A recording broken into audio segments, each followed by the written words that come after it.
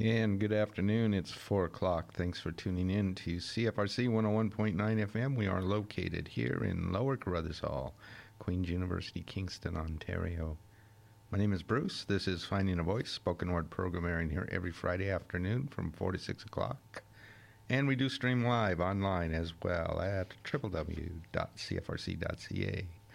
And coming up on the show today, devoting the full 2 hours and I'm able to get the full event in. That doesn't happen very often, but I'm going to be airing readings from the August 6th reading in the monthly and The Journey Continues monthly open mic reading series. And most of the names you're going to hear over again, but there are a few different names in each, but I'll introduce them a little bit easier to realize who you're listening to because they're in segments of 3 or 4 for the most part. So anyway, but here's the full list. In the first hour, you'll hear readings by Dave Pratt, Sarah Emtige, Anne Graham, Beth Marie Michalska, Corey Tokay, Roger Dory, Elaine Panetton, Paul Chaput, Devin G.A., L.J. Weisberg, Ken Chin, Tia Lund, Jenny Marshall, Karen Rudy, Joshua Schiff, Chris Carney, Eric Folsom, and me.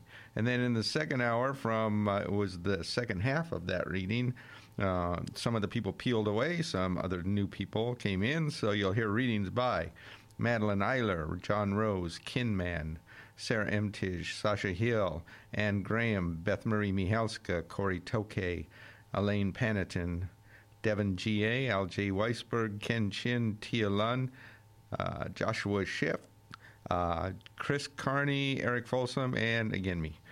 So this, though, first, just the usually hourly announcement that occasionally some poetry, spoken word, or music played on the show may contain strong language, but it's all played in its entirety with content unedited to honor the creative integrity of both the author and the piece. And as I mentioned right at the top of the hour, but in case you missed the first half minute or so, I will be airing the full evening of the August 6th reading in the monthly and The Journey Continues monthly reading series. Now done in the round, and that's why these poets are grouped as they are. The first round will be done again in the first hour, second round in the second, and aired in groups of usually 3 or 4. So up first, in that first round, or that first half, I should say, so as not to confuse reading in the round with there being 2 rounds. So in that first half, you'll hear readings by Dave Pratt, Sarah Emtige, Anne Graham, and Beth Marie Michalska. Let's give a hand to Dave Pratt.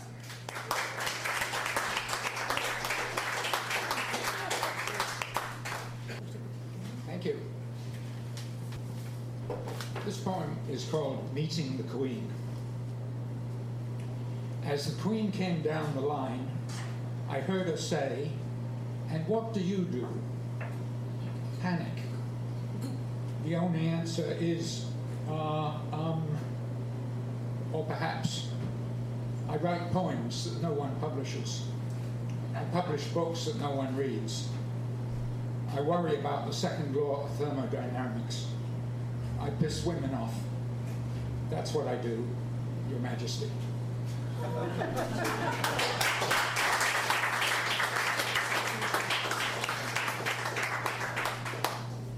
As we give Dave another hand, let's bring up Sarah Emtige, too.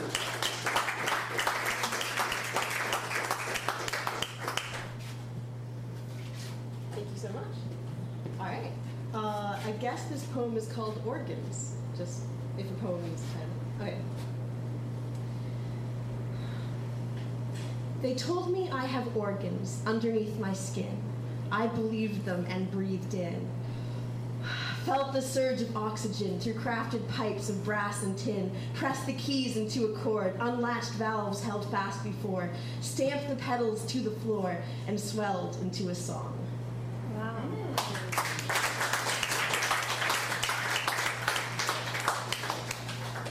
That was Sarah M. Tidge. Let's give her another hand. Let's bring up Anne Graham.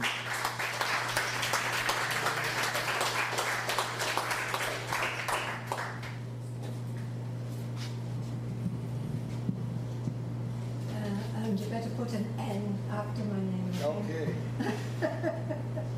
Because I'm just trying to keep in the groove and keep on reading and writing. So I'm reading some haiku. Karma. Karma, pay the bill, please pay the bill, then bill me later. I can write and think, I think I can rightly write, therefore I will write. All choir members sing with united voices, therefore we are one.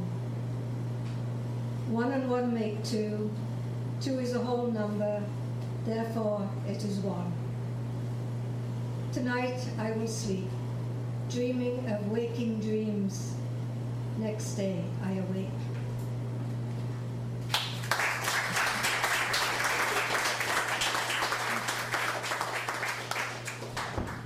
That was Anne Graham. Let's give her another hand and bring up Beth Marie Mihalska.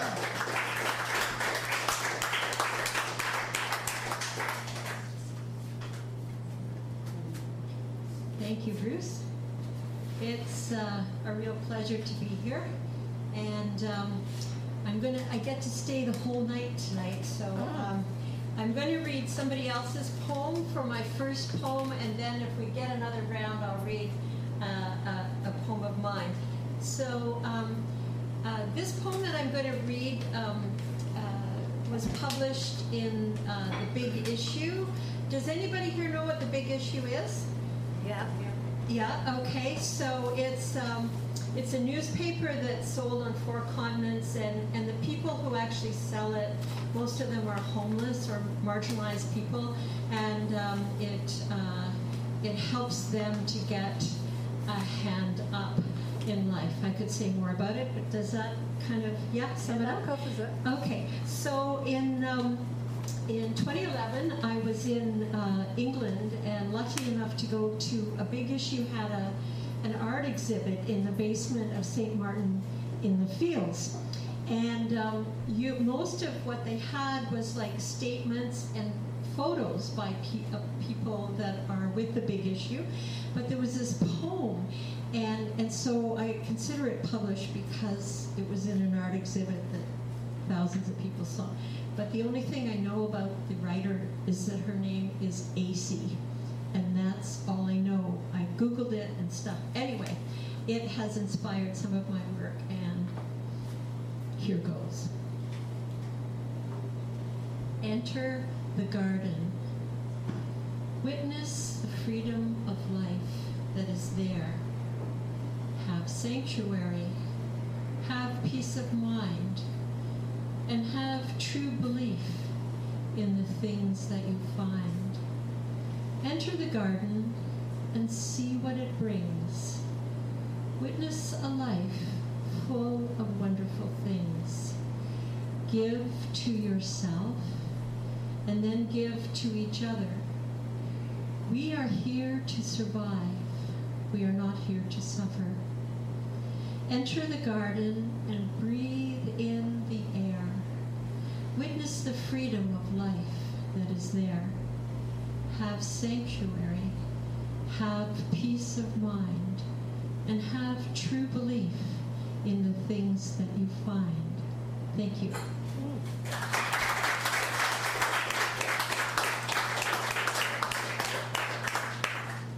That was Beth Marie Mihalska. As we give her another hand, let's bring up Corey Tokay.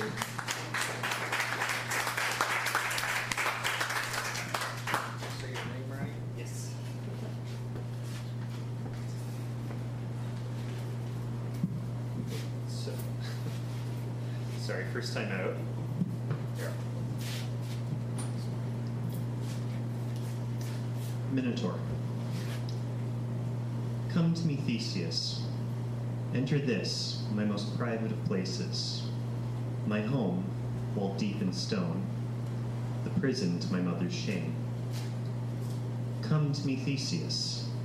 let me see the heroic form whose every crease and crevice is destined for future marvels. Come to me, Theseus. Press your body to mine. Strain each sweat-slicked muscle as we twist and grapple. Come to me, Theseus. Share the most private of spaces. Expel a pantheon's worth of prayer, voiced to each gasp of breath.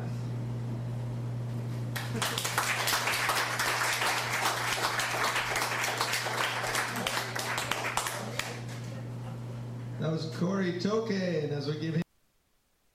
And you just heard, in this order, Dave Pratt, Sarah Emtish, Anne Graham, Beth Marie Michalska, and then concluded with Corey Toke.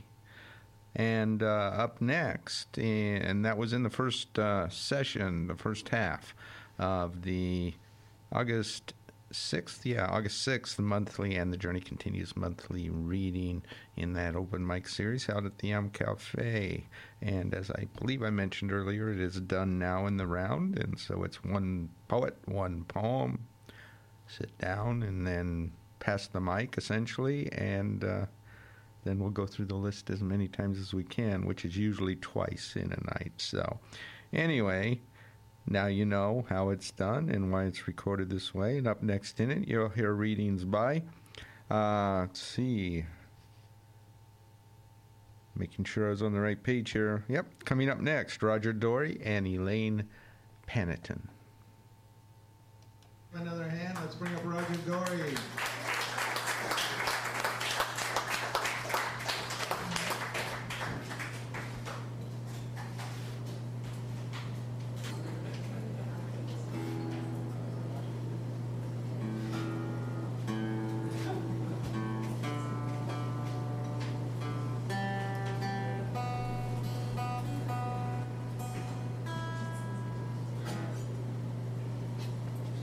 Thank you. I'm just going to ask you to read or sing the orange parts. We'll go through it. We'll just go through the first quickly.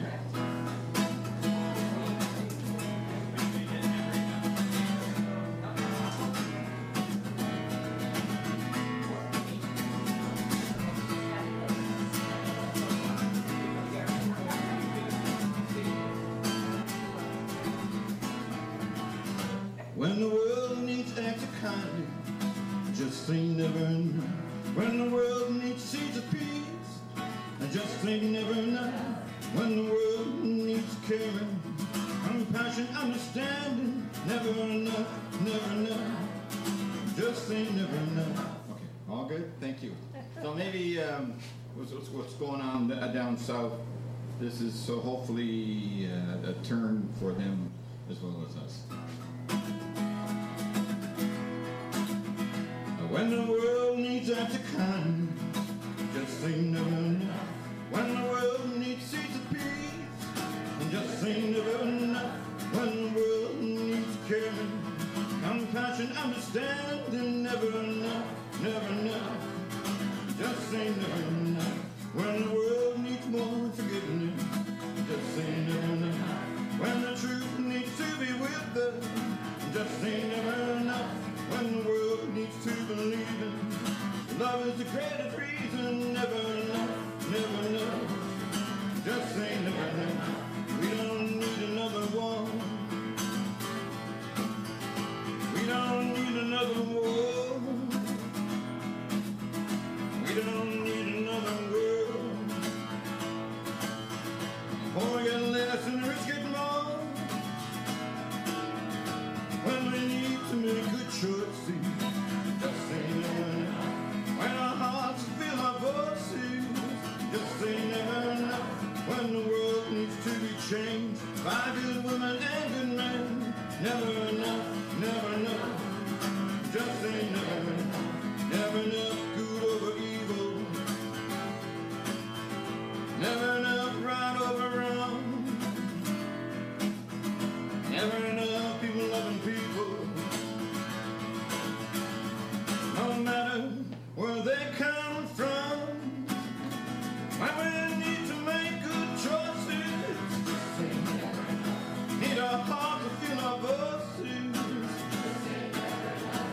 when the world needs to be changed by good women and good men. Never enough, never enough, just ain't never enough. When the world needs to be changed by good women and good men. Never enough, never enough, just ain't never enough. Never enough, never enough, just ain't never enough. Thank you.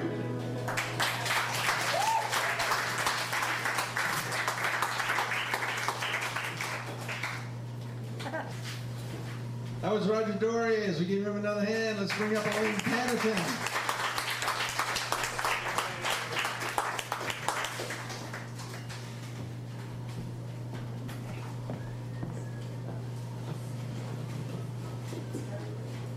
Okay, this is my first time. I came to Kingston last year on a writing retreat last summer, and it went so well, I'm back again. So this is the beginning of a new work in progress that I'm working on while I'm getting to enjoy this fine literary community. I usually wake up right when Dad comes in from work. The pinch of light, the puff of chilly air that sneaks through the door with him. This morning, though, it's not until the smoke from his rolly tingles my nose that I squeeze my eyes tight and wait to hear how his shift went. I'm hoping for the crinkle of a paper bag, the smell of grease. My stomach is at attention. Hey there, Roo, he'll say. But instead, the passenger seat thunks into recline. Beer tab pops, boots on the dashboard. There won't be any music on the radio this morning. I keep my eyes shut, trying to remember what I was dreaming so hard I didn't hear the door. Somewhere with trees and a branch way high nobody could reach but me and the birds. Someday I want to live in a tree house with a rope ladder I can pull up behind me, and I won't let it down for nobody unless they know the secret password. It's so quiet in the van, I open my eyes just to squint, to check he didn't fall asleep with his cig still hanging like once when he burned a hole in his pants and jumped up so fast he banged his head, and I laughed, but he didn't think it was funny because it was his work pants. I gotta turn my head a bit to see him, so I shift real slow, like I'm still sleeping in case he catches me in the mirror. After a hard night, a man needs his space. The curtains behind the seats are open just a bit, where his arms hanging, long ash growing, but then he takes a swig and crushes the can on his knee. The smoke makes me want to poop, so I squeeze my butt cheeks tight and breathe through my mouth, scrunch my eyes back shut. You wait back there. Peek again, and he's half turned watching me, a dark outline against a morning gray windshield. I can't see his face, but the air is still in a quiet waiting way, not the hold my breath and duck way, so I nod. You hungry? I shake my head no, and the air stays still, so I know it was the right answer. I bet you gotta pee, though. As soon as he says it, I feel a little dribble and stuff my hand quick between my legs. He sounds like he's smiling, though, so I sit up, and he digs around under the seat with a thunder bucket. Here you go. He pushes the curtain out of his way and sets it on the floor, takes the lid off.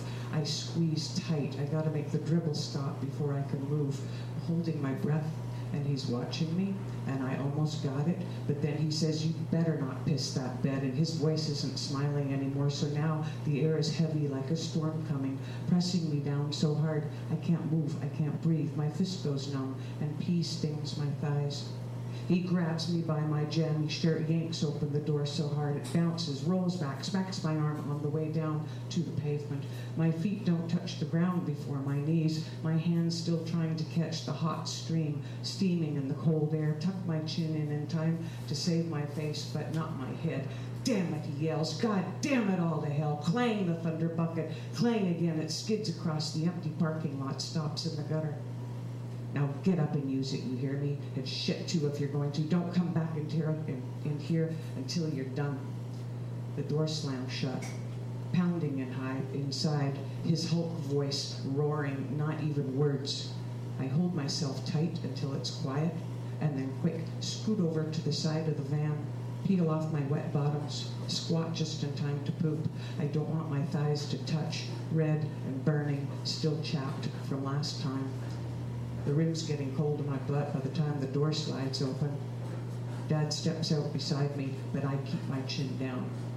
His boots are wearing out at the toes, so the metal shows. He sits down so heavy the van shifts, leans on his elbows onto his knees, bends his head way down to my face. I can feel he's not mad anymore, but I sure as hell am, so I'm not going to look back at him. Do you need this? He holds out a roll of toilet paper. I do need it, so I take it, but I'm not going to say thank you. Instead, I tear off a piece and pat my forehead where I scraped it. I'm hoping it'll be soaked with blood, but it's hardly even pink. But even so, I make a face like it's a lot worse than that. I tear off a whole bunch more to wipe, way more than I should because we can't waste stuff, but too bad, I don't care. And I glare at him so hard he doesn't say a word about it, so I know I won. And I leave my wet bottoms and my bowl of poop, and I get back in the van and I leave him there to clean it up by himself. I want to slam the goddamn door, but I don't. I didn't win that much.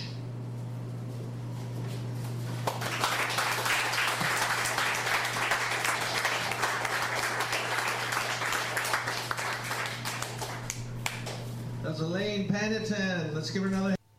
And you just heard song by Roger Dory, and then a prose reading by Elaine Paniton in the first session of the monthly And the Journey Continues open mic reading series, now held at the Elm Cafe. And again, done it now in the round. So up next in it, you're going to hear readings by Paul Chaput, Devin G.A., and L.J. Weisberg. And as we bring up Paul Chaput.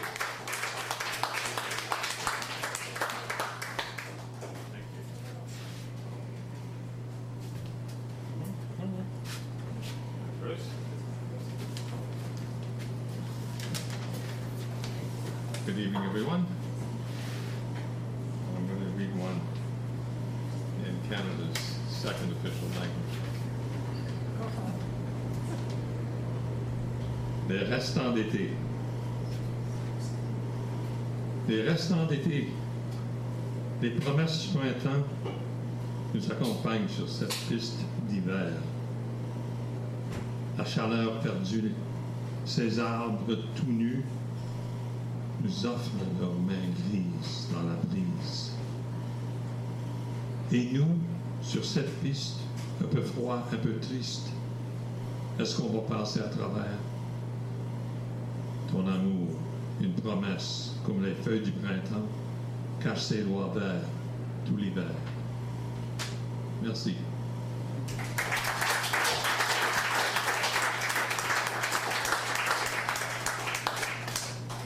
That was Paul Chaput, and as we give him another hand, let's bring up Devin G.A.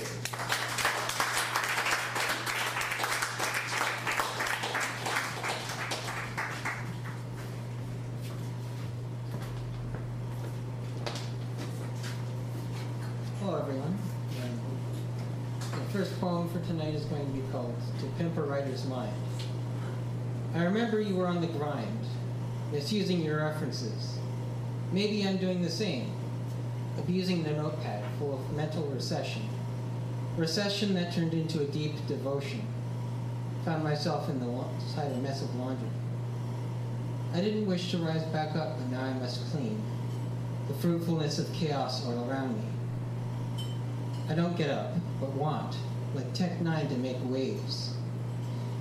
You get to see something new because Joyner Lucas says you haven't seen my boat. Sitting at home, what did I stop by not speaking, if not my own amusement? Like lines pacing, writing up the main plot, but forgot the dialogue. It didn't stop the guilt of others' unbecoming, so I edit my work with a friend. An attempt at an A1 foundation comes to an end, but a G2 foundation might evolve us, unless cars drive themselves. While my loved ones go to other places, different cities, then I must enter a new one. I don't look back to tell others what I learned. My word isn't taken.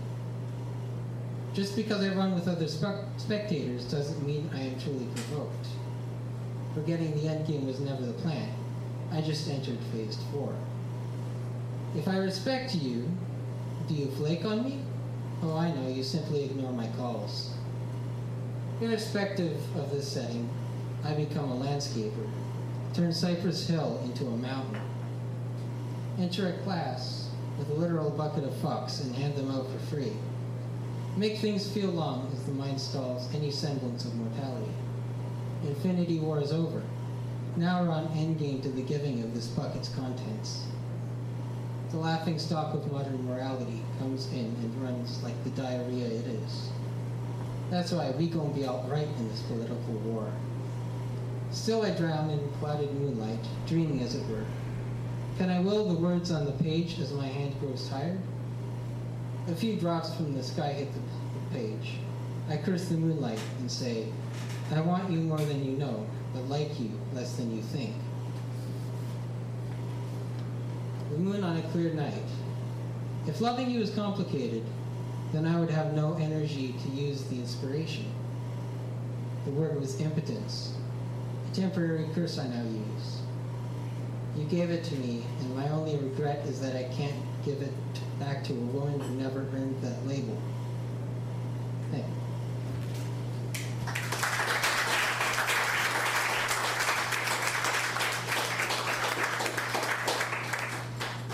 That was Devin G.A., and as we give him another hand, let's bring up L.J. Weisberg.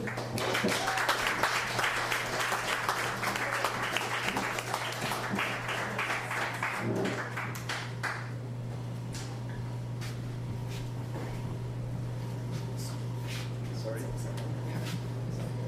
I'm very short, it's okay. I was here a whole year ago, and now I'm back here. It's so weird. Ready. To the teachers that indulged my creativity, but not my masculinity. The day I said goodbye to the girl, she begged me not to go. She said she could be almost everything we'd ever hoped for, even if she never quite completed me. She said that we've shared too much together to ever move away from each other, like old houses separating stone from mortar. She said she was fundamental to my broadening shoulders, that to fit my growing frame, I must be smaller, that to be liked, I must be quiet, soundless, cloistered. Even now, like losing an old friend because one of you couldn't figure out how to truly understand the other. The day I said goodbye to the girl, I questioned everything I had ever stood for, still unsure if it was social constructs blocking my way ahead or her. Binary waves cut between reality and interface with memories of who I am and who I wish to be. I still wish to be. A slim, supple body with ruined empathy towards masculinity, but presently presenting as handsome, not pretty. I tried desperately not to become the very men who hurt me, breast or bruised from those who try to touch and or uphold my unwanted body, like the boy in the bedroom. I was asking please, not asking for one more touch, even as disgust ruptured my throat, my lungs screaming mercy as he reached for me. My presentation is not a choice. It protects me. Only sometimes I think it's not about my gender identity at all. It's about the little girl trapped deep inside my body who is still 12 years old and uncertain. There's the boy who she thought was her friend, reaches for parts of her she didn't know existed. Thank you.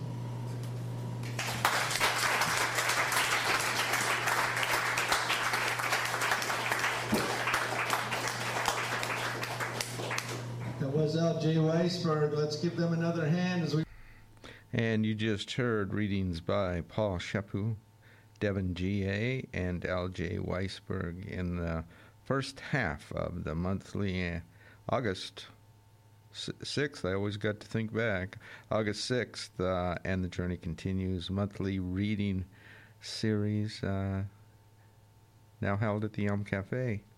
open mic and done in the round. And up next in it, you'll hear readings by Ken Chin, Tia Lunn, Jenny Marshall, and Karen Rudy. Bring up Ken Chin.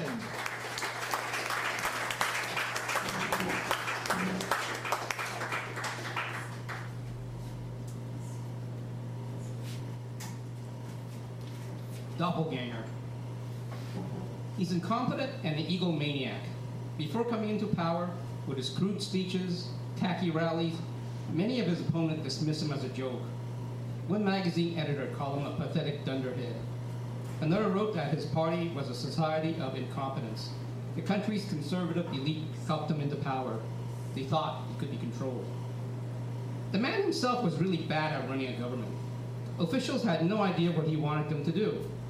Nobody was entirely sure of who was in charge of what. Instead of running the state, most of the time was spent infighting and backstabbing each other. His own press chief stated that he produced the biggest confusion in government that has ever existed in a civilized state. To other nations, it was an absolute clown show.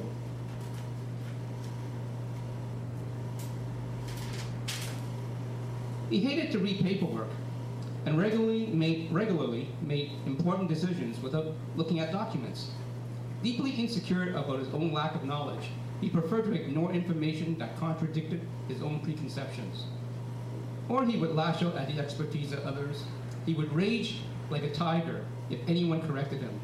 He was obsessed with the media and celebrity, and once wrote to a friend that he believed that his life was the greatest novel in world histories. These are some of the personal failings of Adolf Hitler. If anyone thought that I was describing Donald Trump and the Trump administration, then I think you get my point. Both Hitler and Trump were highly underestimated.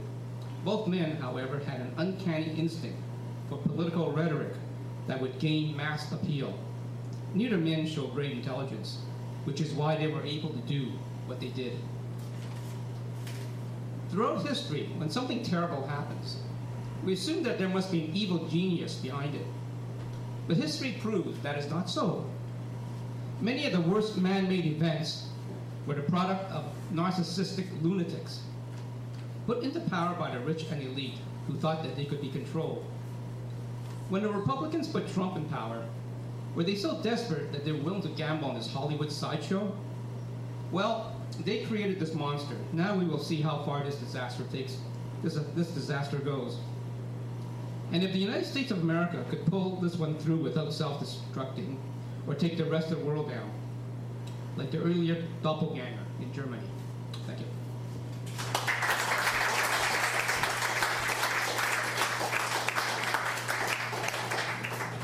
Was Ken Chin. As we give him another hand, let's bring up Tia Lunn.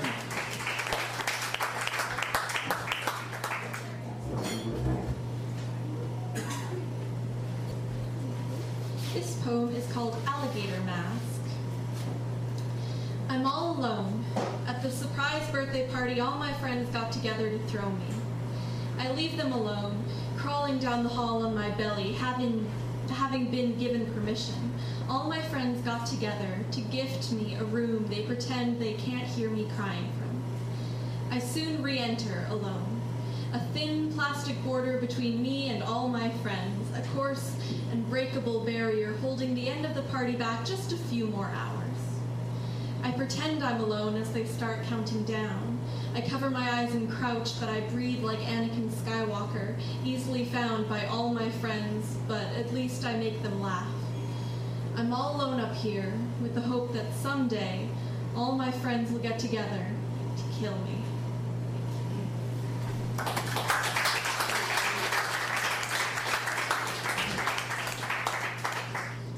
That was Tia Lunn. As we give them another hand, let's bring up Jenny Marshall.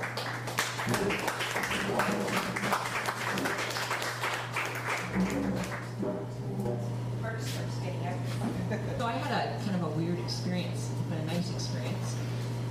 I wrote this particular poem 2 weeks ago, and a friend came over last week, and she explained the same situation that I just wrote about. So I said, I've got a poem for you. And she said, that's exactly how I'm feeling. So what can can I say? Connection between friends, I guess. This is called 20 Pounds for Truth. Dig around in the dark recesses of your cluttered closet. Find that envelope with the faded photo incinerated to ensure survival. Brace yourself and begin to stir the sooty ashes of a charred past, trying to remember what was best forgotten. Spurt and spew the toxic lava that once commandeered your very soul. 20 pounds of pure pain released in honesty, knowing that truth has set you free.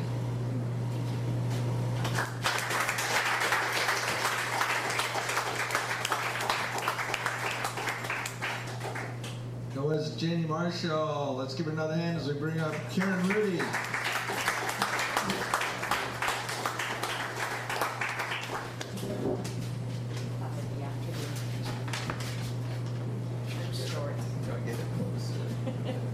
Thank you. This is called Unentitled. I am unhinged. I pretend I didn't catch sight of him. Instead, look extra hard at my son, laugh extra loud at his words. Later I say to you, what a fucking loser I am. Sad over a loss I didn't lose, didn't have to begin with. Shortchanged even in the currency of imaginings. You comfort me. I have crumbled over the sight of a car, you said. But it was a car you had been in, I said, next to a person whose hair you had touched, whose skin you had smelled. You were entitled.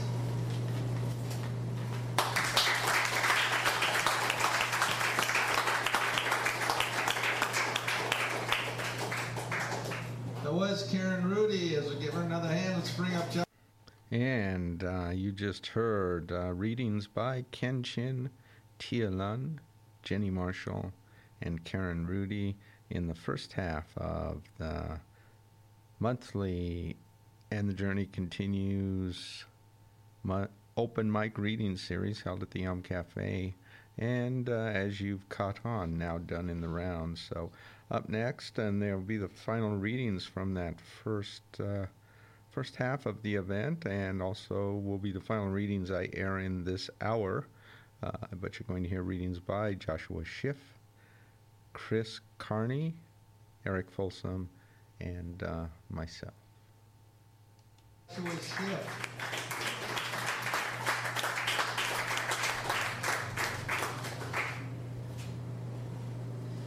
Every time we ring the bell, it is a reminder of our brothers and sisters who have fell.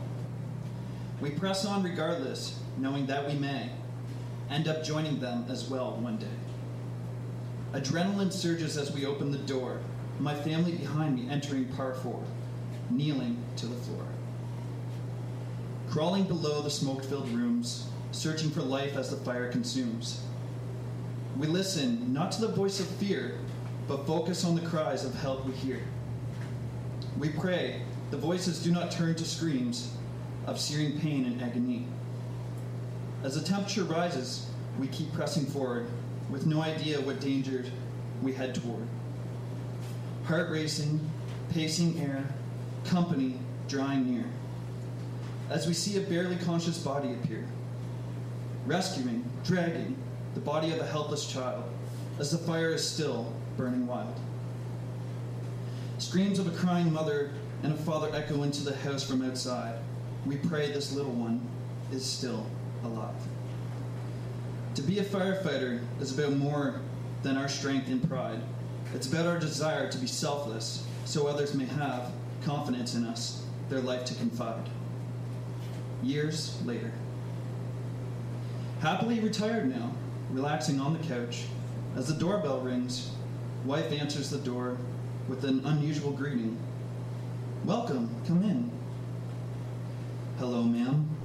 We are with the fire department, doing door-to-door checks, ensuring you're safe with fire alarm and CO detect. Recognizing and hearing that brothers and sisters have come to the door, I stand up to place a voice to face. Chills stroll down my body as tears filled eyes, as flashbacks of a child who was barely alive. Standing before me as an adult now, they smile at me, knowing our connection, saying, "Hello, Captain. Nice to see you again."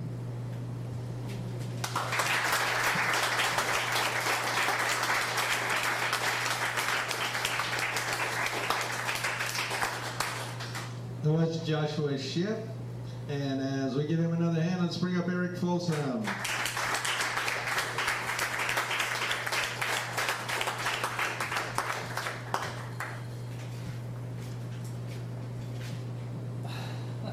Thank you.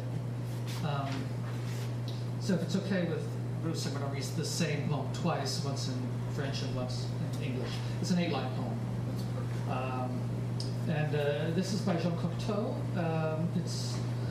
I've been calling the translations that I do unfaithful translations because I don't know what I'm doing. But since I'm reading both, you'll see how far off I am. I sometimes go for the rhyme and not the sense of what Cocteau is saying. Anyways, this is the 13th poem in a series called Cryptographies, Dans une tombe.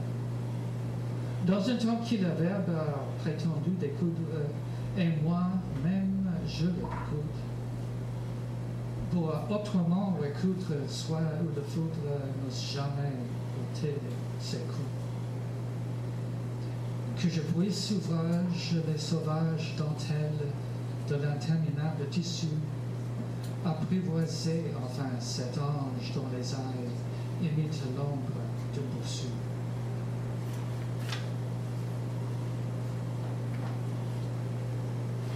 In the time when the verb pretended to unstitch, while I pulled upon the loose thread, so that I could reweave a silk garment so rich it would strike like a blow to the head, I've managed to fashion a wild fractal lace out of the infinite fabric, foreshadowing the angelic wings and fair face of the hunchback's image tragic.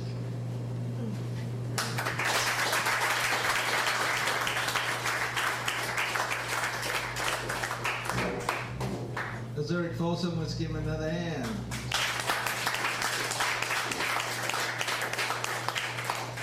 Raven Adamson, let's bring her up.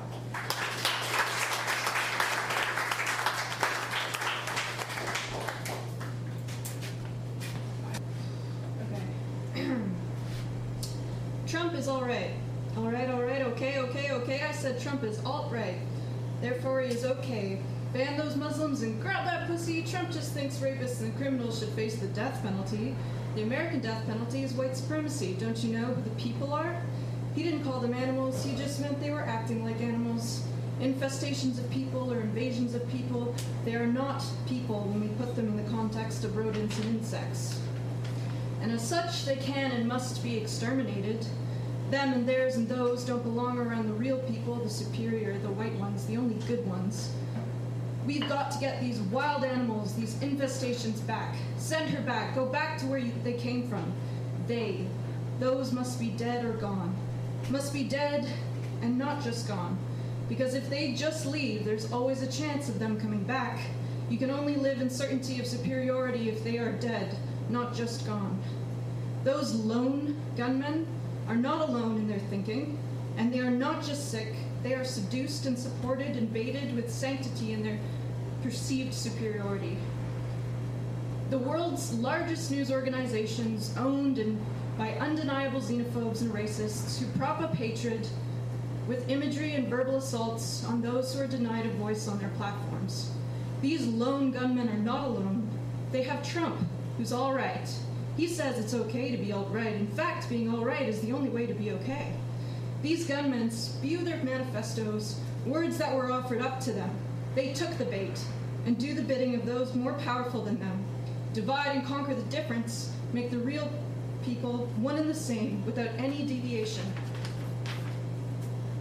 Though diversity is strength and wellness in Mother Nature, people cannot diversify.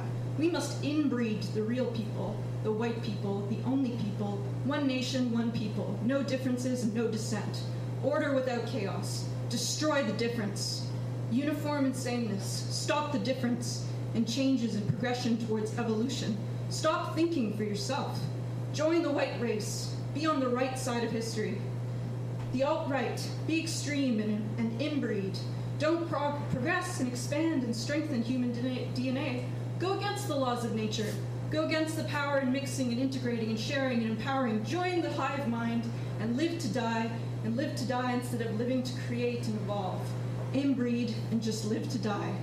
This is the promise of the alt-right. Sorry.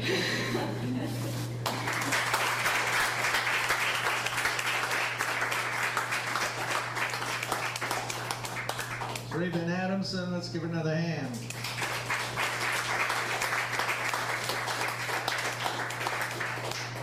Is there anybody else who came in and want to read? Perfect. What's your name? Sorry, Chris. Let's hear it for Chris.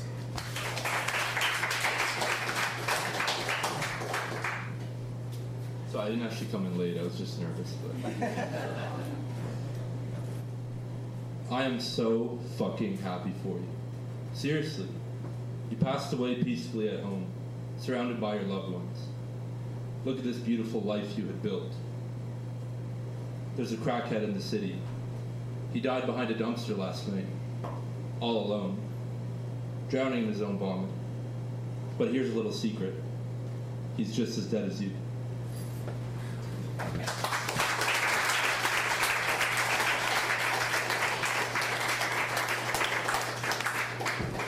It's Chris. Let's give him another hand.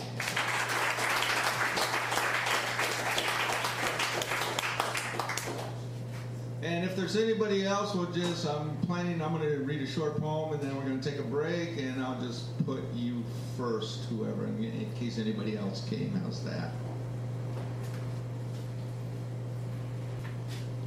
I was at City Park, and maybe this happens more often than I realize, but it struck me as kind of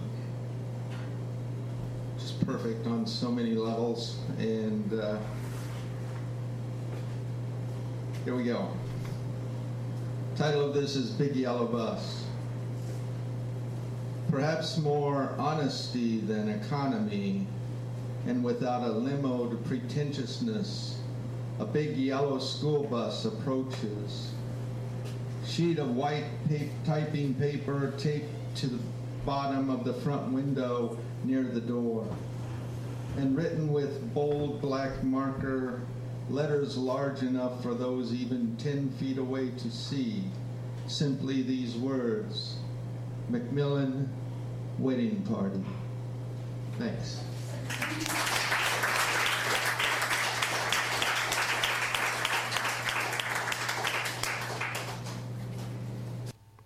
And you just heard readings by Joshua Schiff, Eric Folsom, Raven Adamson, Chris Carney, and myself in the first half of the August 6th. And the Journey Continues monthly open mic reading held in that series at the Elm Cafe, and now done in the round. So, tell you what, I probably should do this, and then I'll be right back. If there's a listener-supported radio station, it means that people can get daily, every day, a different way of looking at the world. Not just what the corporate media want you to see, but a different picture, different understanding, but a different picture, a different understanding. Not only can you hear it, but you can participate in it. You can add your own thoughts, and you can learn something, and so on. Well, that's the way people become human. That's the way you become human participants in a social and political system.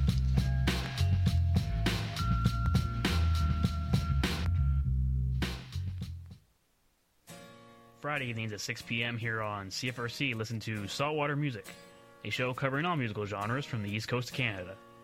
Celtic, of course, but also rock, jazz, blues, folk, and a lot more. I'm your host, Rob Carnell. Tune in to Saltwater Music Friday evenings from 6 to 8 here on CFRC 101.9 FM. Or you can catch us on the web at www.cfrc.ca. And for our listeners out east, that's 7 p.m. Atlantic and 7:30 Newfoundland.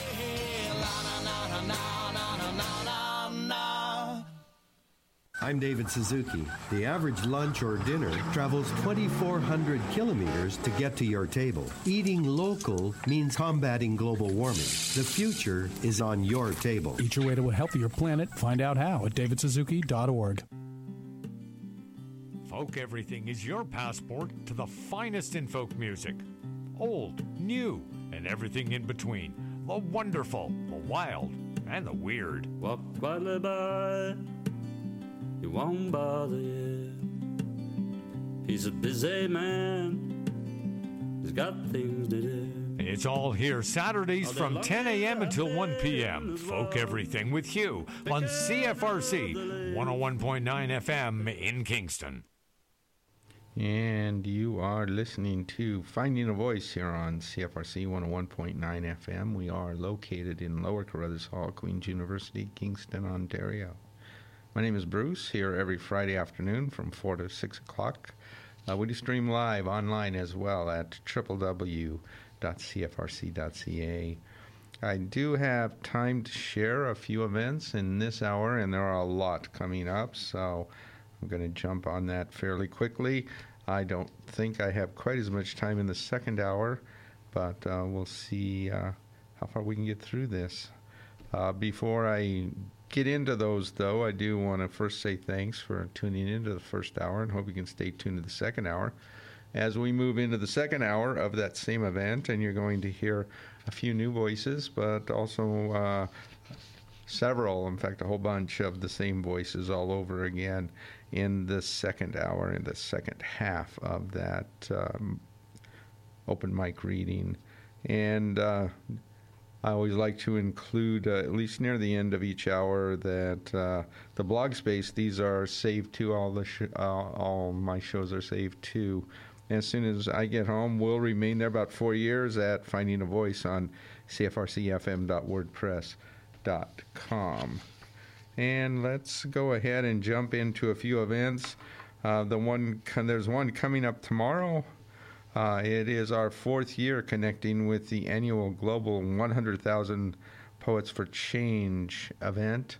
Their mission and poetry is designed to loosely, at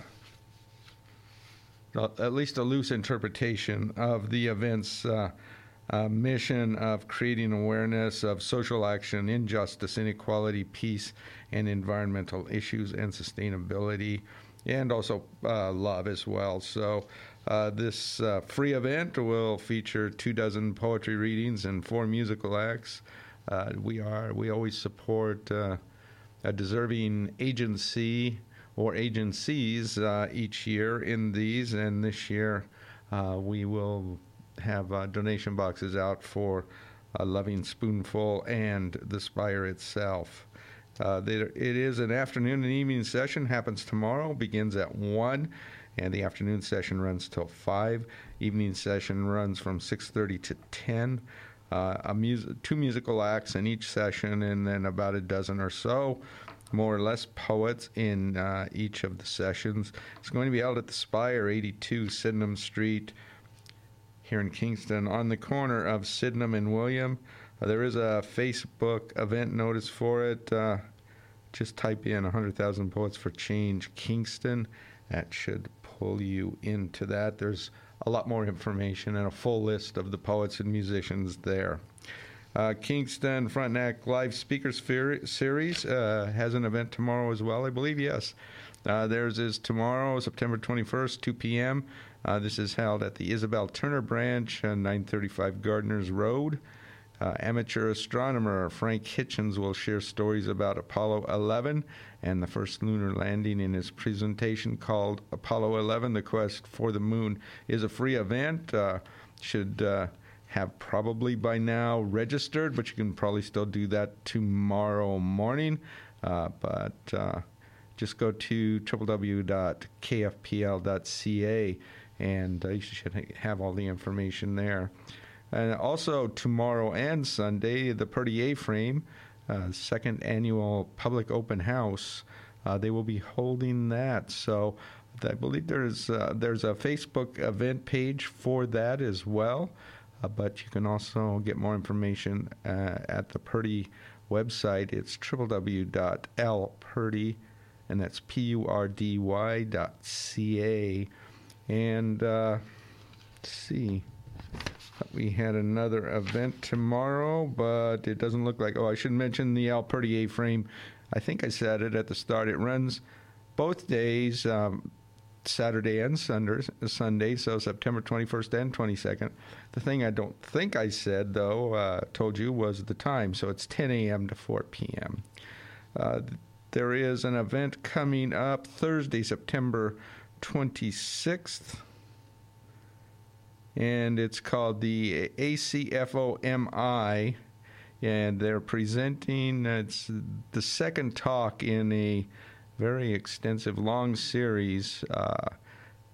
The one that is happening on Thursday, September 26th, from 6:30 to 8:30. There will be 6:30 to 8:30. There's also a panel discussion from 7 to 8. So it looks like doors and other things are open 6:30 to 8:30. This is going to be again at the Kingston Frontenac Public Library Central Branch, which is at 130 Johnson Street. The ACFOMI, if I can just put that acronym, pronounce that acronym altogether, is presenting a new series called One City, Two Realities, discussions between Anglos and Francos after 50 years of the Official Languages Acts, that relates to the promotion of linguistic duality and the enhancement of it. This speaker series will run from September 2019 to March 2021. The full schedule is, says on their link below. Yeah, and I have that. So www.acfomi.ca. The second talk is about Canadian literature and poetry, Anglophone versus Francophone. Will feature Eric Folsom, who you just heard read a few minutes ago, and Bianca Cote, moderated by Johan Bernard. I think I said those names correctly. It only proves their point if I didn't. So there you go. Then coming up on Wednesday, September 25th, runs through Sunday, September 29th. Festival program and tickets are now live. In fact, some events are starting to sell out. So it's Kingston Writers Fest 2019, going to be held at the Holiday Inn for the most part. That's where their box office is. That's where you would probably need to go, even if that was an off-site event. But there's more information online, www.kingstonwritersfest.ca. They have their brochures are incredible every year, but they also have the same information online on that website I just gave you. And they have an events page, an author page, and you can get tickets available through the Grand Theater, online only at the Grand Theater box office, in person at 218 Princess Street, or by phone at 613-530-2050. You will be able to also get them on site once it starts, so I should mention that as well. And not a fan of self-promotion for the most part, but this is bigger than that. It's going to be a free film screening event at Kingston Writers Fest. It's also part of Culture Days, and it's a screening of the film Who is Bruce Kaufman, co-presentation of Kingston Writers Fest and Gallatin Park Arts Festival, supported by Queen's Archives, and will be offered as a free event as part of the 2019 Culture Days. More than simply the title suggests, this film, a collaboration of a number of poets, filmmakers, and others, features several poets' vignettes, interpretations, interviews, and landscapes highlighting Kingston's vibrant poetry scene. I will be doing a talk back with a Kingston poet, led by, I should say, Kingston Poet Laureate Jason Heroux, following the screening. The event is also sponsored by the Screening Room. Will happen this coming Friday, September 27th, from 4 to 6 p.m. at the Screening Room. I think everybody knows where that is, but if you don't, it's at 120 Princess Street. And I've got a few more events, but I've run out of this hour, so I will do that as we start to close out the second hour today. So it is now, what is it? Yeah, it's almost 40 seconds past 5 o'clock on my clock here. You're listening to Finding a Voice here on CFRC 101.9 FM. We are located in Lower Carruthers Hall, Queen's University, Kingston, Ontario. My name is Bruce, here every Friday afternoon from 4 to 6 o'clock. We do stream live online at www.cfrc.ca. And coming up in the second hour, you're going to hear in this order from the same August 6th, the reading at the end. The Journey Continues open mic reading in that monthly series held at the Elm Cafe. Readings by Madeline Eiler, John Rose, Kinman, Sarah Emtige, Sasha Hill, Ann Graham, Beth Marie Mihauska, Corey Tokay, Elaine Panetton, Devin G.A., L.J. Weisberg, Ken Chin, Tia Lunn, Joshua Schiff, Chris Carney, Eric Folsom, and myself. And, as always, the hourly announcement that occasionally some poetry, spoken word, or music played on the show may contain strong language, but all played in its entirety with content unedited to honor the creative integrity of both the author and the piece. So as I pull up my list here, in this first hour today, I began airing the full evening of the August 6th readings in the monthly And the Journey Continues open mic monthly readings series. Done now in the round, and that's how they're presented in groups of 3 or 4 for the most part, sometimes a few more, sometimes one less. So, which is the case. Up first, here are Madeline Eiler and John Rose. Yep. So let's first bring up Madeline Eiler.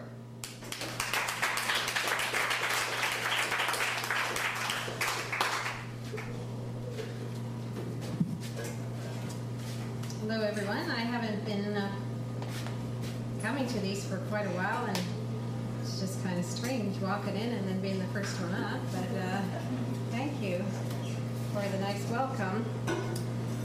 This poem is called The Lake. At the edge of the lake, the water is licking the ground, licking, licking, licking.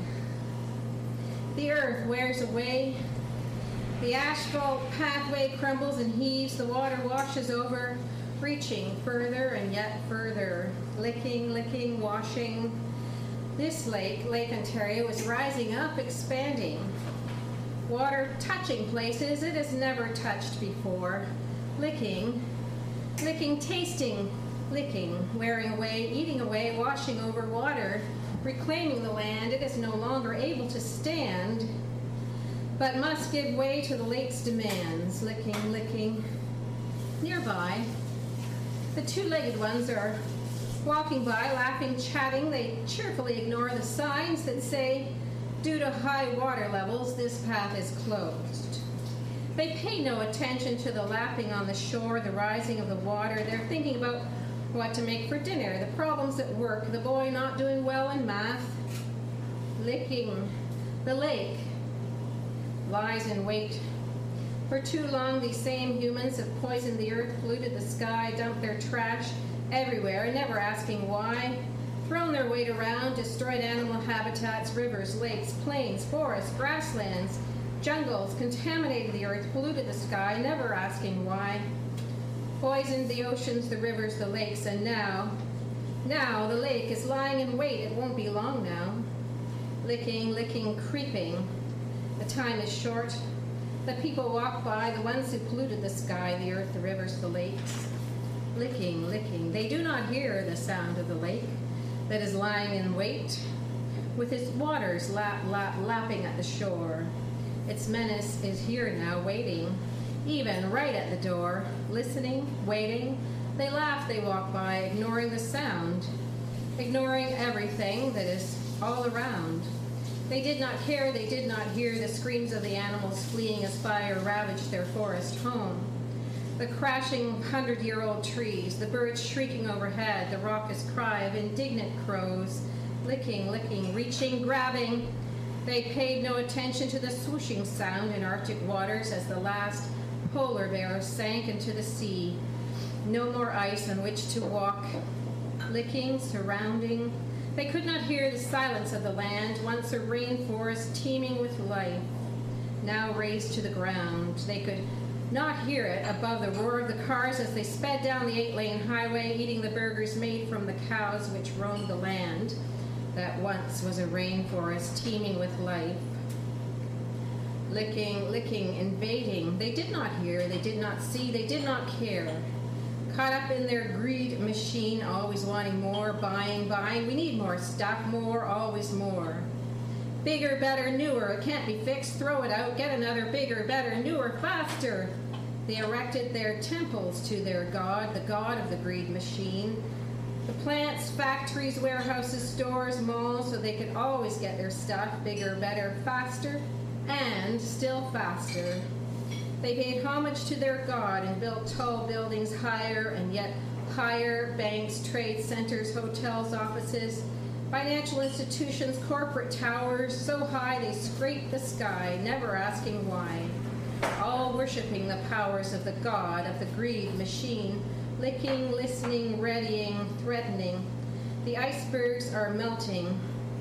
The earth is contorting. Volcanoes erupting. The sands of time are shifting. The lake is licking the shore. Soon it will be no more. Soon the lake, like a lion, will roar, rushing, pounding, surrounding, devouring. The thunder will rage, the mountains will heave, rivers, streams, oceans will swell and join with the lakes. Waves will come plundering, smashing houses, schools, office towers, factories, churches. All will come crashing down. At the edge of the lake, the water is licking the ground, licking, licking, licking. You see how it begins. Humankind paying for our sins. Mother Earth, so nourishing, no longer flourishing. Enough is enough.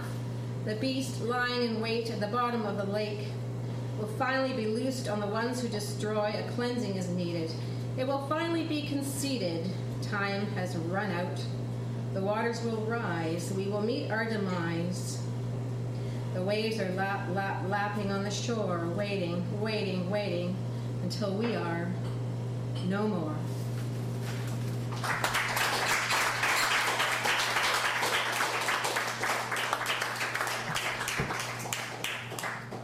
It's Madeline Eiler. Let's give her another hand, and as we bring up John Rose.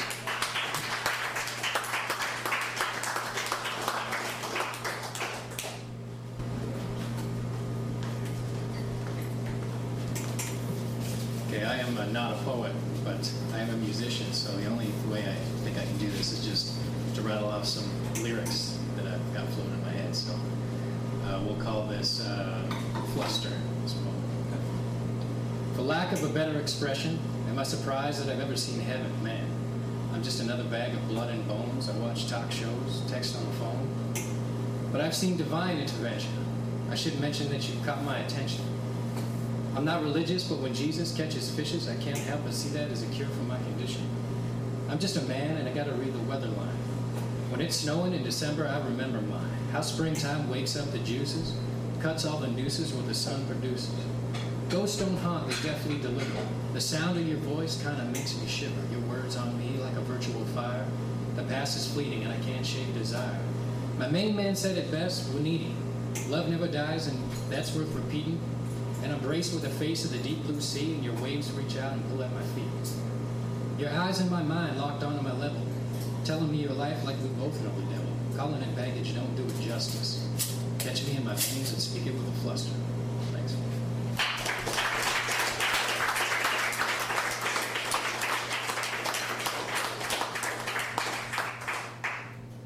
John Rose, give him another hand as we bring.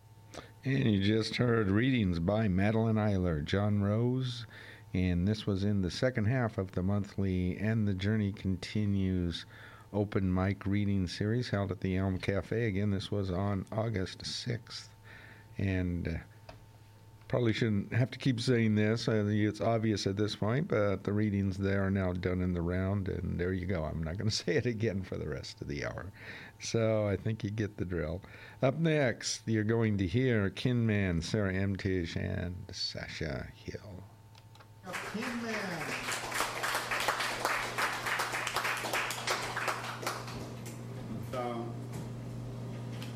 It's just 14 lines, but I believe I may need to explain a few things.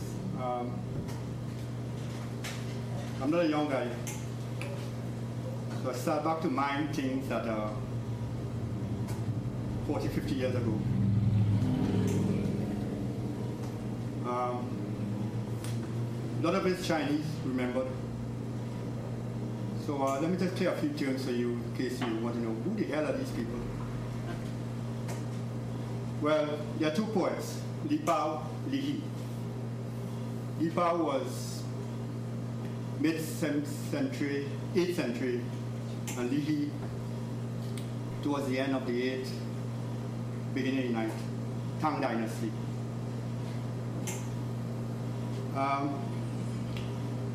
They're all pretty well known, all pretty deep in the Chinese psyche. The other thing you're going to hear are some names like Ding Ning, Chen Ming, Wang Manyu. These are, believe it or not, just ping pong players. Because China right now, to me, seem to be all in those players. What they do with themselves, what excellence they reach. And forever in my mind, the Chinese psyche to do whatever they can for the emperor.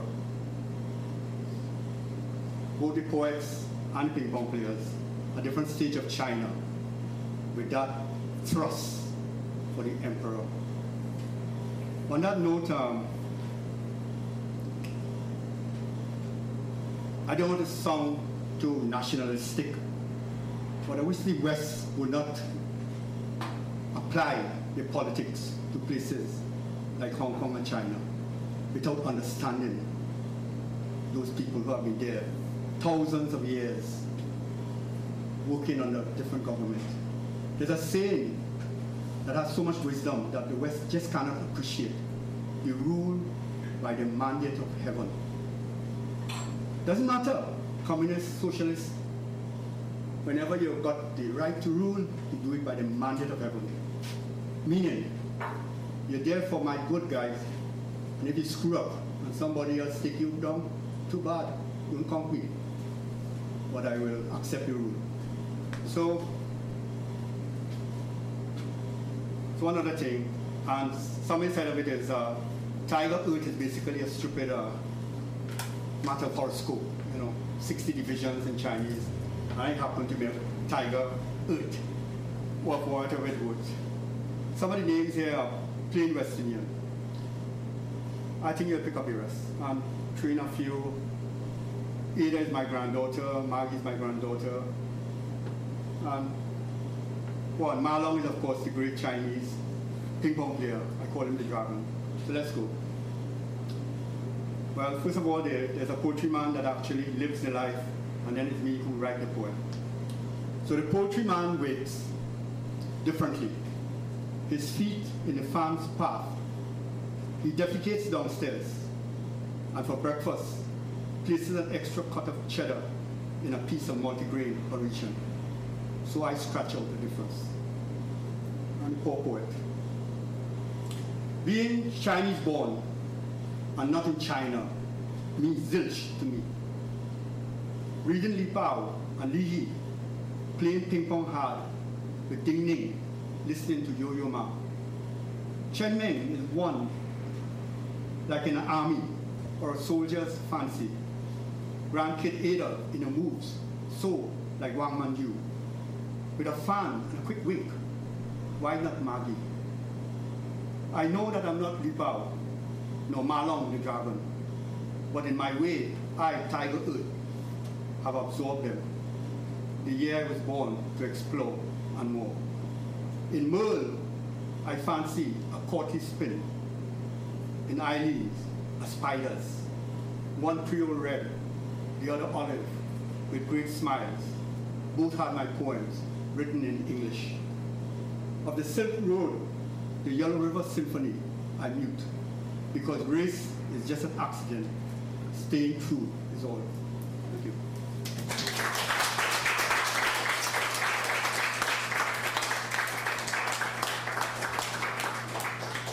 Tin Man, let's give him another hand and bring up Sarah Empty.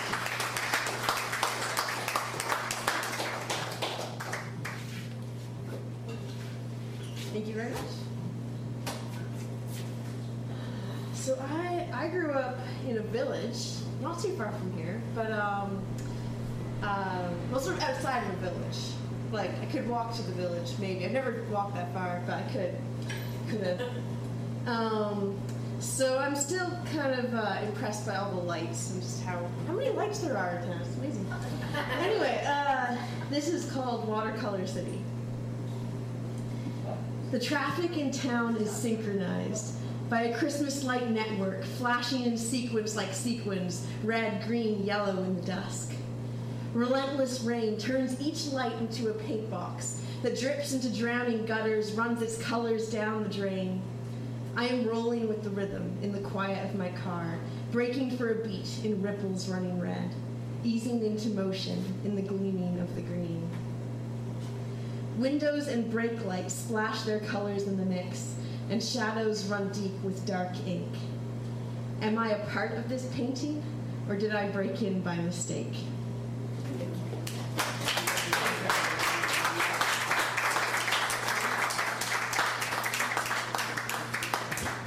There's Sarah Hemptage. Let's give her another hand and bring up Sasha Hill.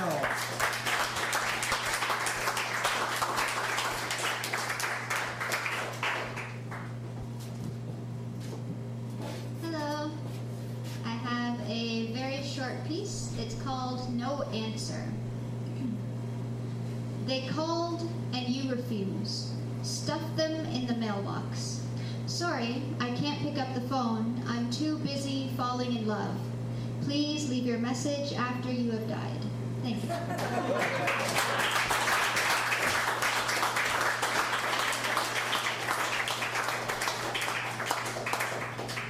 That was Sasha Hill.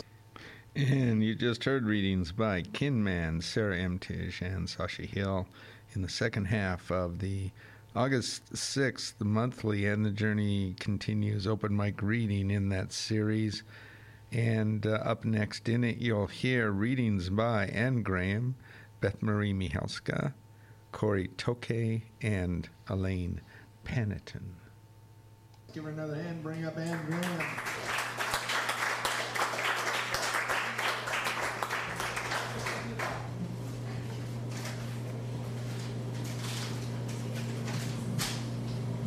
Thank you. Hi. Expectations.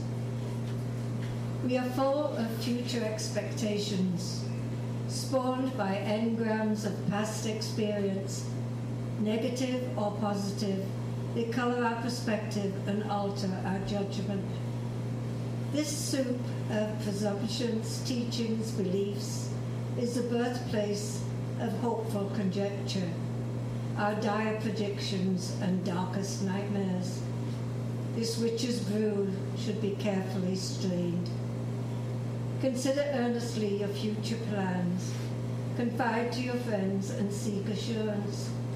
Search for input from authors you trust most, and add us help heaping spoonfuls of hope and self-love.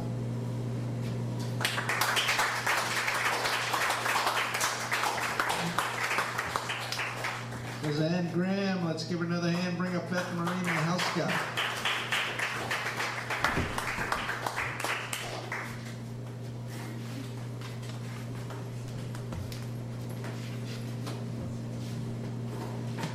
Thank you, Bruce. Death in Kingston. Goldfinch on expanse of sidewalk looks in repose, except its claws drawn up tightly as though trying to avoid sudden conclusion. All blinding glass, wall of windows. Just steps away, a caged maple grated in to cement. Wonder is, water finds its way to root. Rushing by to buy, person passes bird, walks on, stops, returns, feeling sun, hearing cars, smelling heat. Creature like a flower, soft above concrete. Hands find fallen branch, pick up plastic wrapper, smartphone size. Gently ease avian body onto the bed. Place the dead near surviving tree. Thank you.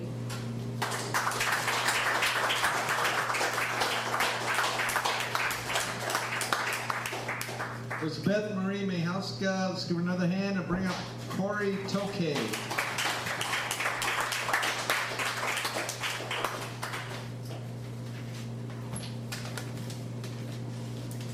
So best way I can describe this is the result of a sci-fi writer trying poetry.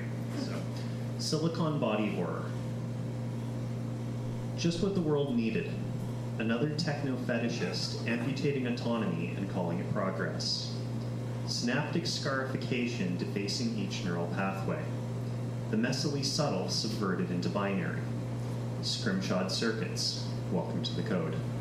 Thank you.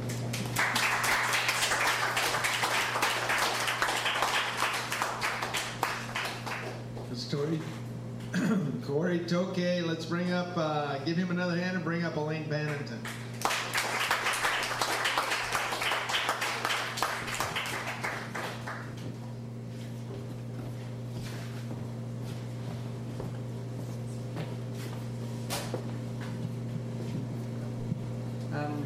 This is a short piece that came from a flash memoir class.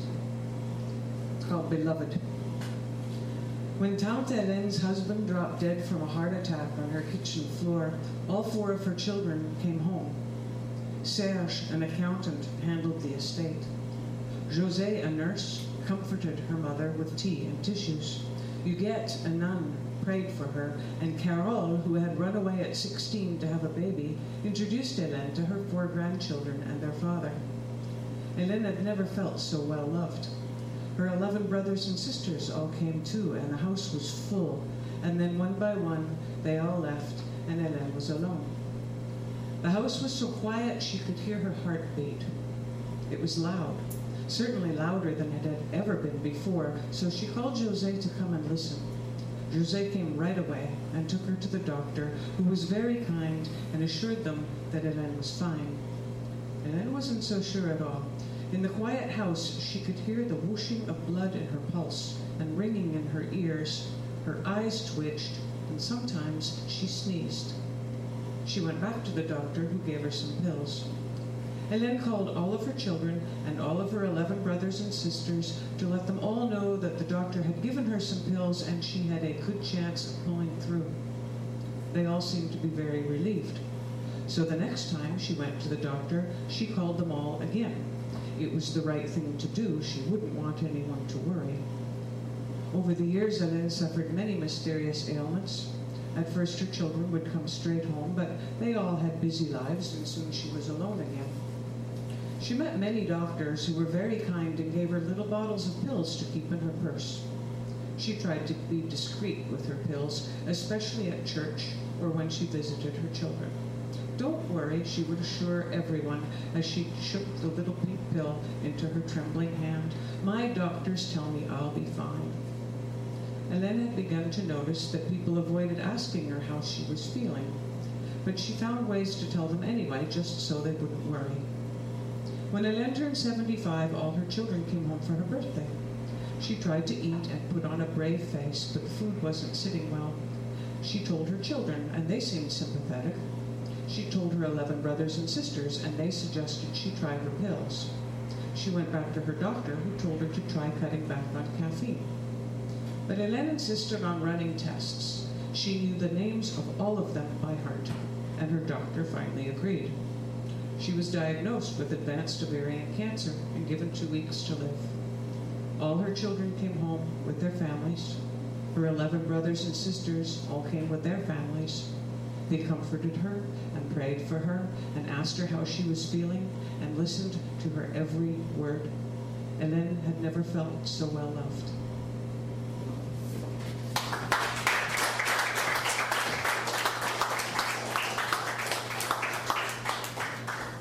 That was Elaine Panetton. Let's give her. And you just heard readings by Anne Graham, Beth Marie Michalska, Corey Tokay, and Elaine Panetton in the second half, I should say, of the August 6th. And the Journey Continues monthly open mic reading in that series held at the Elm Cafe. Up next in it, I'm just going to double check here and make sure, I have these names right. Up next in it, you're going to hear readings by Devin G.A., L.J. Weisberg, and Ken Chin. Other hand, bring up Devin G.A.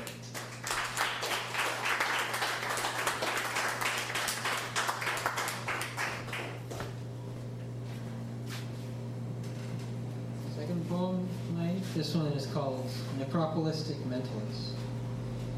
When thinking drains the rivers of bodies, my grave rings like a cowbell. Living in a bat cave, waking like I'm undead. The sun won't rise yet, but the time for morning comes later. These red sheets, white before tonight. Sing my funeral, repeat a silent tune. With my mind, I level the playing field using the silverware. It's a fright so magnetic to the eyes, it makes Magneto jealous. The wondrous train of thought rolls off the tracks, driving through men and women. I'm colder than Enceladus. Bring war. Think peace is ridiculous. The life runs in the skies and falls to the floor. A flock of gulls feed on human flesh, and the pigs run free. This telepathic marksman to be, and I now leave you hanging, skinned from a tree.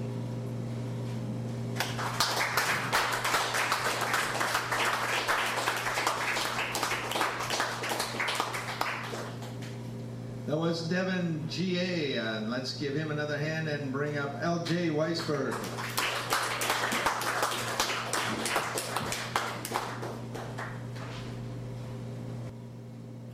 You ask me why I write you into my poetry. If it makes me feel safe from all of my past mistakes. If it's like taking off a mask or putting one on. If it's real or if it's fake. And in the end, I don't want you to be the one that got away. That dark cliche, my desperate dreams of long-distance romance tying notches in your bed frame, so I say, it keeps me close to you, even if you're far away, even as you light the wick, trailing up my forearms to an explosion of gore inside my ticking clock heart. You say you do love me, your hard shell, sad music, wounded animal way, even as uncompromising loneliness takes a solid grip on your shaking hands and leads you back to him. In the end, he suits you. His age gap slimmer, smaller, his frame slimmer, his art better. His body so much closer, his proximity more romantic than my potential could ever be. Maybe cutting scars in your arms together, you'll find solace in your mutual toxicity. The way young people do each other these days is violent. I'll Snapchat nudes, Riverdale, and sleepless nights, and his art compliments yours like. How could I ever hope to be so visually fluent? When I last talked to you, you were all sharp black hair and razor edges, body ready to slice me open the moment I embraced it. Like bad coffee, you'd up my dose of dopamine, attach me to your life support, and pull me close till I bled red around the edges. Green eyes electric, not the soft blues of Lake Ontario I remember from days gone by. You don't know when your tongue has been steeped in codeine, yet the addiction presents itself as slick, cool, hip, because you, forever the rebel, claim you don't like it.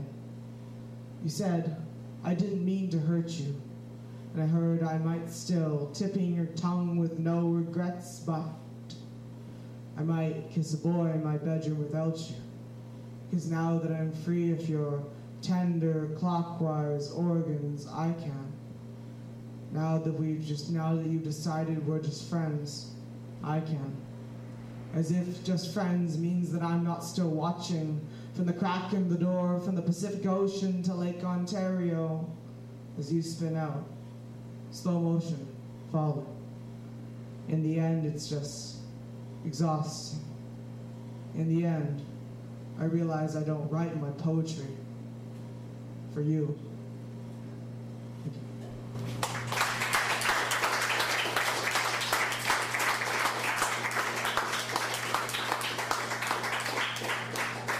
That was L.G. Weisberg. Let's give them another hand as we bring up Ken Chin.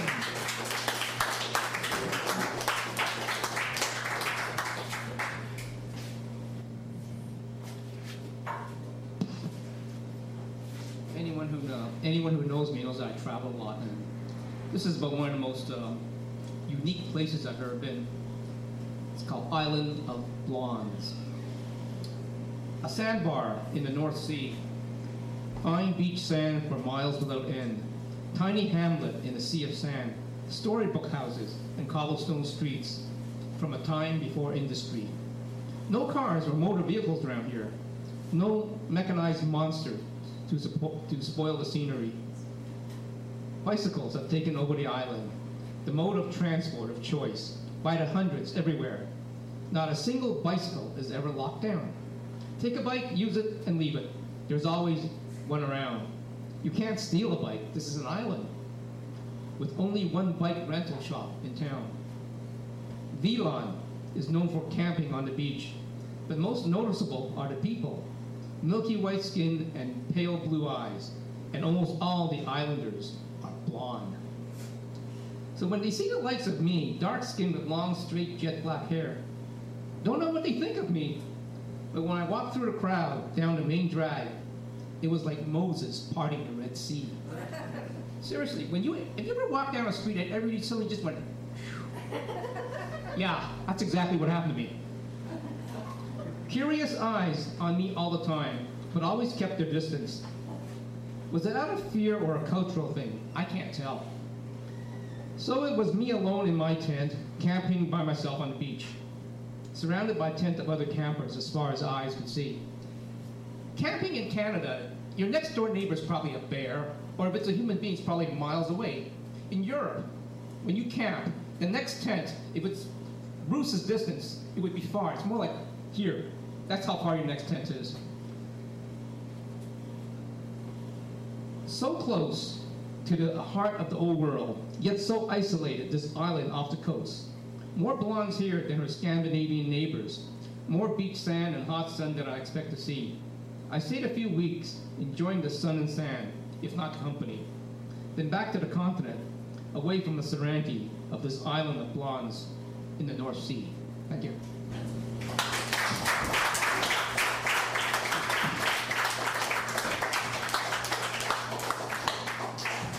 Ken Chins, give him another hand. And you just heard readings by Devin G.A., L.J. Weisberg, and Ken Chin in the second half of the August 6th And the Journey Continues monthly reading in that open mic series held at the Elm Cafe. Up next in it, here you'll hear readings by Tia Lund, Joshua Schiff, and Chris Carney. And bring up Tia Lund.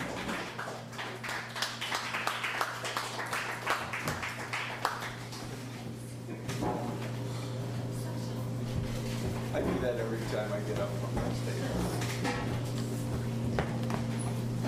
This is a roughish draft of a poem called One Day.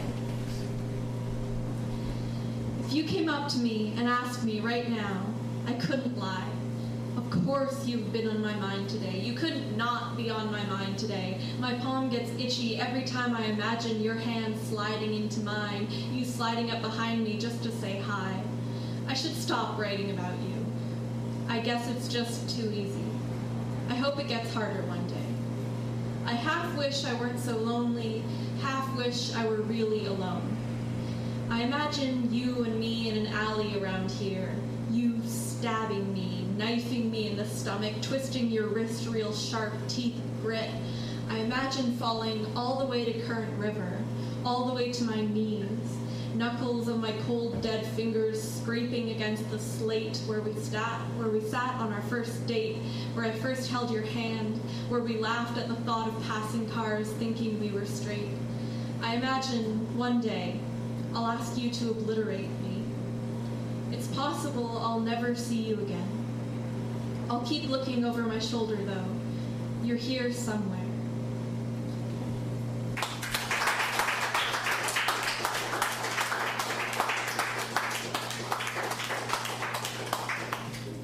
Tia Lund, give them another hand and bring up Joshua Schiff.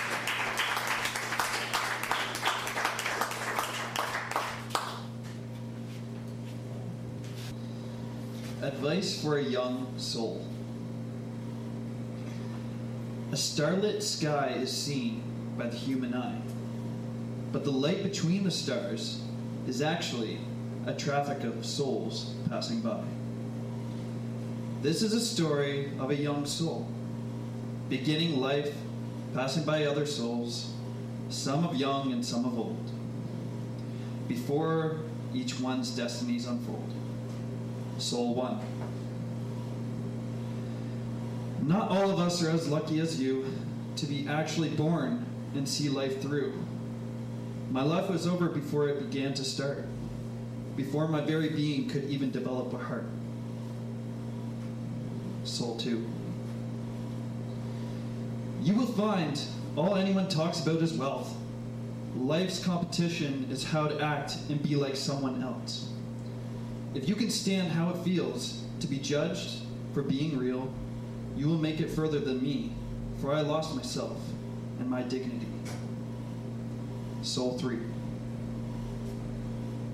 Dear young one, may I offer you some advice from one who has experienced and lived their life.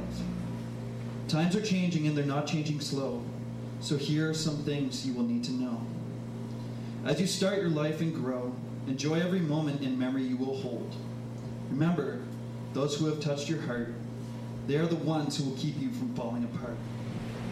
Never give up on the dreams you dream. They will give you passion and meaning. Young one, give it all you have in your life, because you only get one chance to live your life right.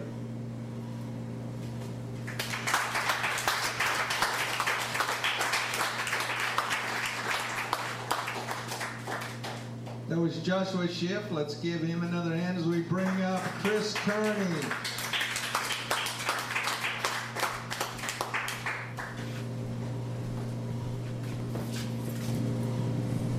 Another untitled poem. Don't you go chasing that green money man. What can he give you? More? More? More? No. I just want enough. I swear it. Enough for what? Ah, yes, I get it now. Just enough for more. Thank you.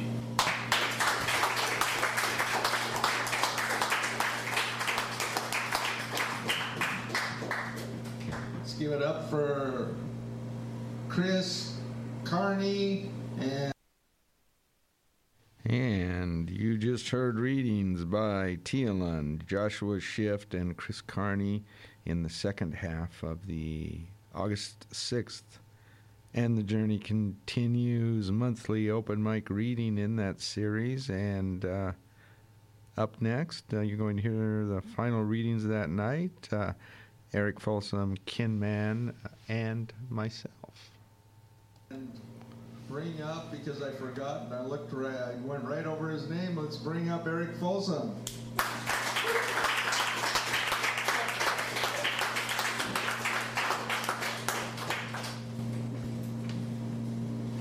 It's good to be near the end.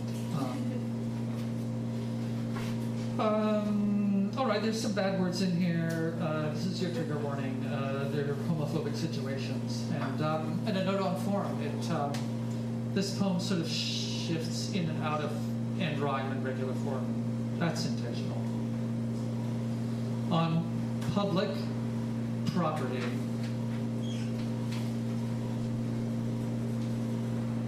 What are you looking at, faggot? The disheveled young man on my right proclaimed while I waited for the walking light to change from upraised amber hand to walking man. Despite the snarl, I don't recall even glancing at the volatile, badly dressed homophobe glaring, while the girlfriend there in my peripheral vision berated him as she tried to keep him calmed down. The lights delivered me to my disciplined stroll. I sallied out across the big intersection like Exodus between the Red Sea-swept walls, steaming at offenses both stolen and given. Causation, forgiveness could hardly be easy. Each separate person ingesting private fears. What secret harm made this jerk hypervigilant? Unsettled awareness puts accounts in arrears. Looking back to when I was 19 or 20, the sun blazing brightly on a summer's afternoon, I suddenly felt I'd walked into danger cutting through a wide open municipal park. A pair of men, unsmiling, eyes sharply focused on my body as if it was theirs by default. Too aggressive to be just me, casually cruising. Their stares could have stripped me right down to the skin. Conscious all at once of my long hair and sandals, an androgynous student with a shoulder bag, bare legs and cutoffs, plus a unisex t-shirt. Were they judging my gender? Would they call me a fag? I veered off the pavement and onto the grass. Their gazes held level and devoured my ass. Attempting to play tough, projecting macho pride, I hunched up my shoulders and I lengthened my stride.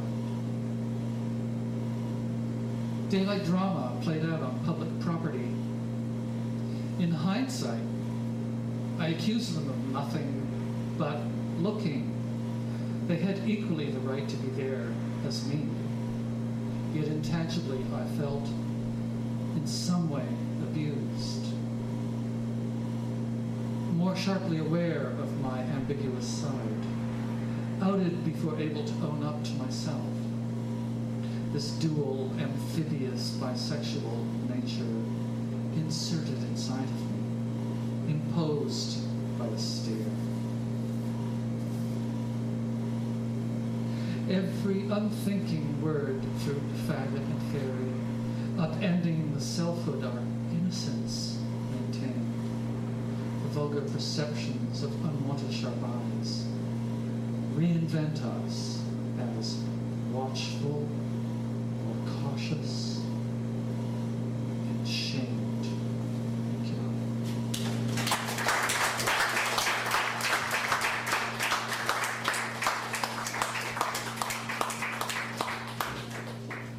As Eric Folsom, let's give him another hand and bring up Kidman.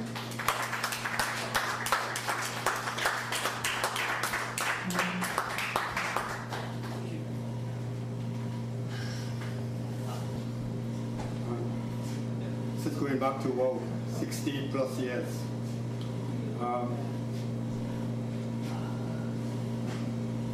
Simple background. First generation Chinese growing up in the West Indies. Well, memories of other Chinese who were there dying most times or doing some things that registered instead killed. The poultry man waits to lines crisscrossing on the wall. A fan since last night stiffening him with coal. In mind, thoughts of Chinese in Trinidad. So I scratch out something Oriental. Of deaths, there are many. Of Chinese back home, not that much. Sankung from a damaged liver. Desmond, maybe half. Paku and James, old age and broken dream. In mine, James carrying Mary once on his bicycle in Guangdong. The grandfather and grandmother died. Grandmother in a house father helped build. My maternal grandfather before communists, full craze. My fears there since he escaped the Japanese threats. All age except a convicted mother. She hung in royal jail for axing to death with children. Grace, long after the family was evicted, after she buried Lau Dai, overwhelmed with deaths. Here I sing as a bird in a cage, 14 lines and by.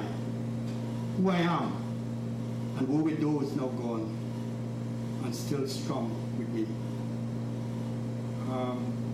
So I have to note, my poetries carry me way, way, way back, and I'm afraid this might be my last JV session for a while. I could be found. I publish my poems almost daily on Facebook.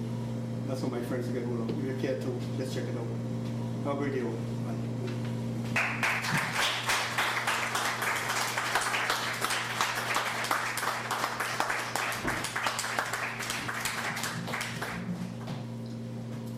Let's give Kinman another hand, and thank you, Kinman, for the time you have been here. We'll miss you. We'll be 10 years. Yeah. So let's give him another hand.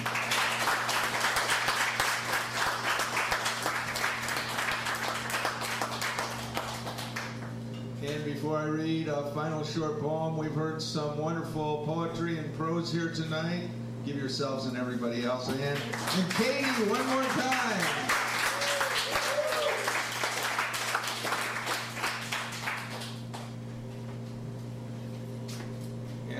Promise you, it took me longer to find the poem than it will take me to read it. It's that short. It's called Remnant. Ink on hand and fingers after a session of poetry writing becomes both birthmark and scar. Thanks.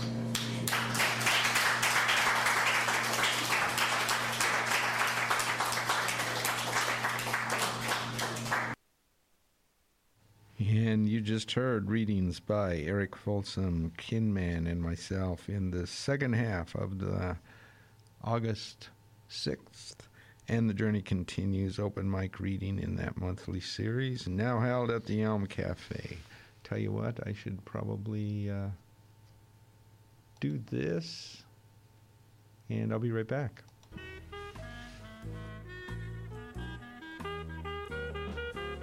Ladies and gentlemen, we interrupt our program of dance music to bring you a special bulletin from the Intercontinental Radio News. Sit back, relax, listen to some hip-hop with the premium plus Friday night. Non-stop rocking, so it's time to go. It's the DJ Professional rocking the show. The fantastic $1 bill every Friday night. 9 p.m. It's got groove, it's got feeling. Sit back, relax, listen to some hip hop on the Premium Plus show. Friday night, whatever the ground hip hop. Just remember the party time starts at 9 and doesn't end until 10. I'll be there. I'm David Suzuki. Cut your heat and energy use by 10%, and you'll be making a real difference combating global warming. The future is in your hands. Shrink your footprint, grow your wallet, cool the planet. Find out how at davidsuzuki.org. Do you like to dance? Tune into The Hustle with DJ Bolt every Friday night between 11 p.m. and midnight, where you'll hear all the newest dance, electronic, French touch, booty bass, ghetto, deep, and tech house remixes and more. Let The Hustle take you to midnight and beyond at 11 p.m. on 4 to the Floor Fridays, only on CFRC 101.9 FM.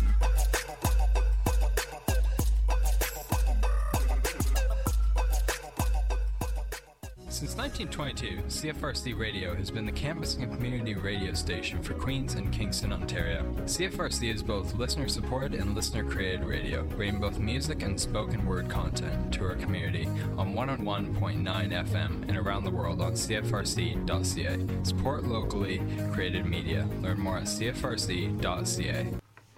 And welcome back. You're listening to, in fact, you know what? I'm going to go ahead. I'm going to put some music on this afternoon and to take the show out of here and warm up. Let the next DJ get ready for his show at 6 o'clock. So instead of just telling you what you're listening to, I'm going to thank you for tuning in today. And then I can say you have been listening to Finding a Voice here on CFRC 101.9 FM. We are located in Lower Carruthers Hall, Queen's University, Kingston, Ontario. My name is Bruce, here every Friday afternoon from 4 to 6 o'clock. We do stream live online at www.cfrc.ca. And I hope you can tune in next week. I think I will be airing... I'm pretty sure I'm going to be airing some book launch readings next week. I can tell you too, I'm part of because the film airs right during this time next week, I'm going to do a pre-record, so I won't be here. One of the few times I'm not here every week. So again, too, I want to plug the Kingston Writers Fest. It's 5 days of what is it? I think like 70 authors in 50 events and going on over the course of 5 days from Wednesday through Sunday next week. So I hope you can catch part of some of that, whatever's interests you. Again, www.kingstonwritersfest.ca. So again, I want to thank you for tuning in. Please stay tuned for 2 hours of East Coast music with Rob Carnell coming right up at the top of the hour. To take us there, I've got Neil Young and Crazy Horse again, a song called Thresher.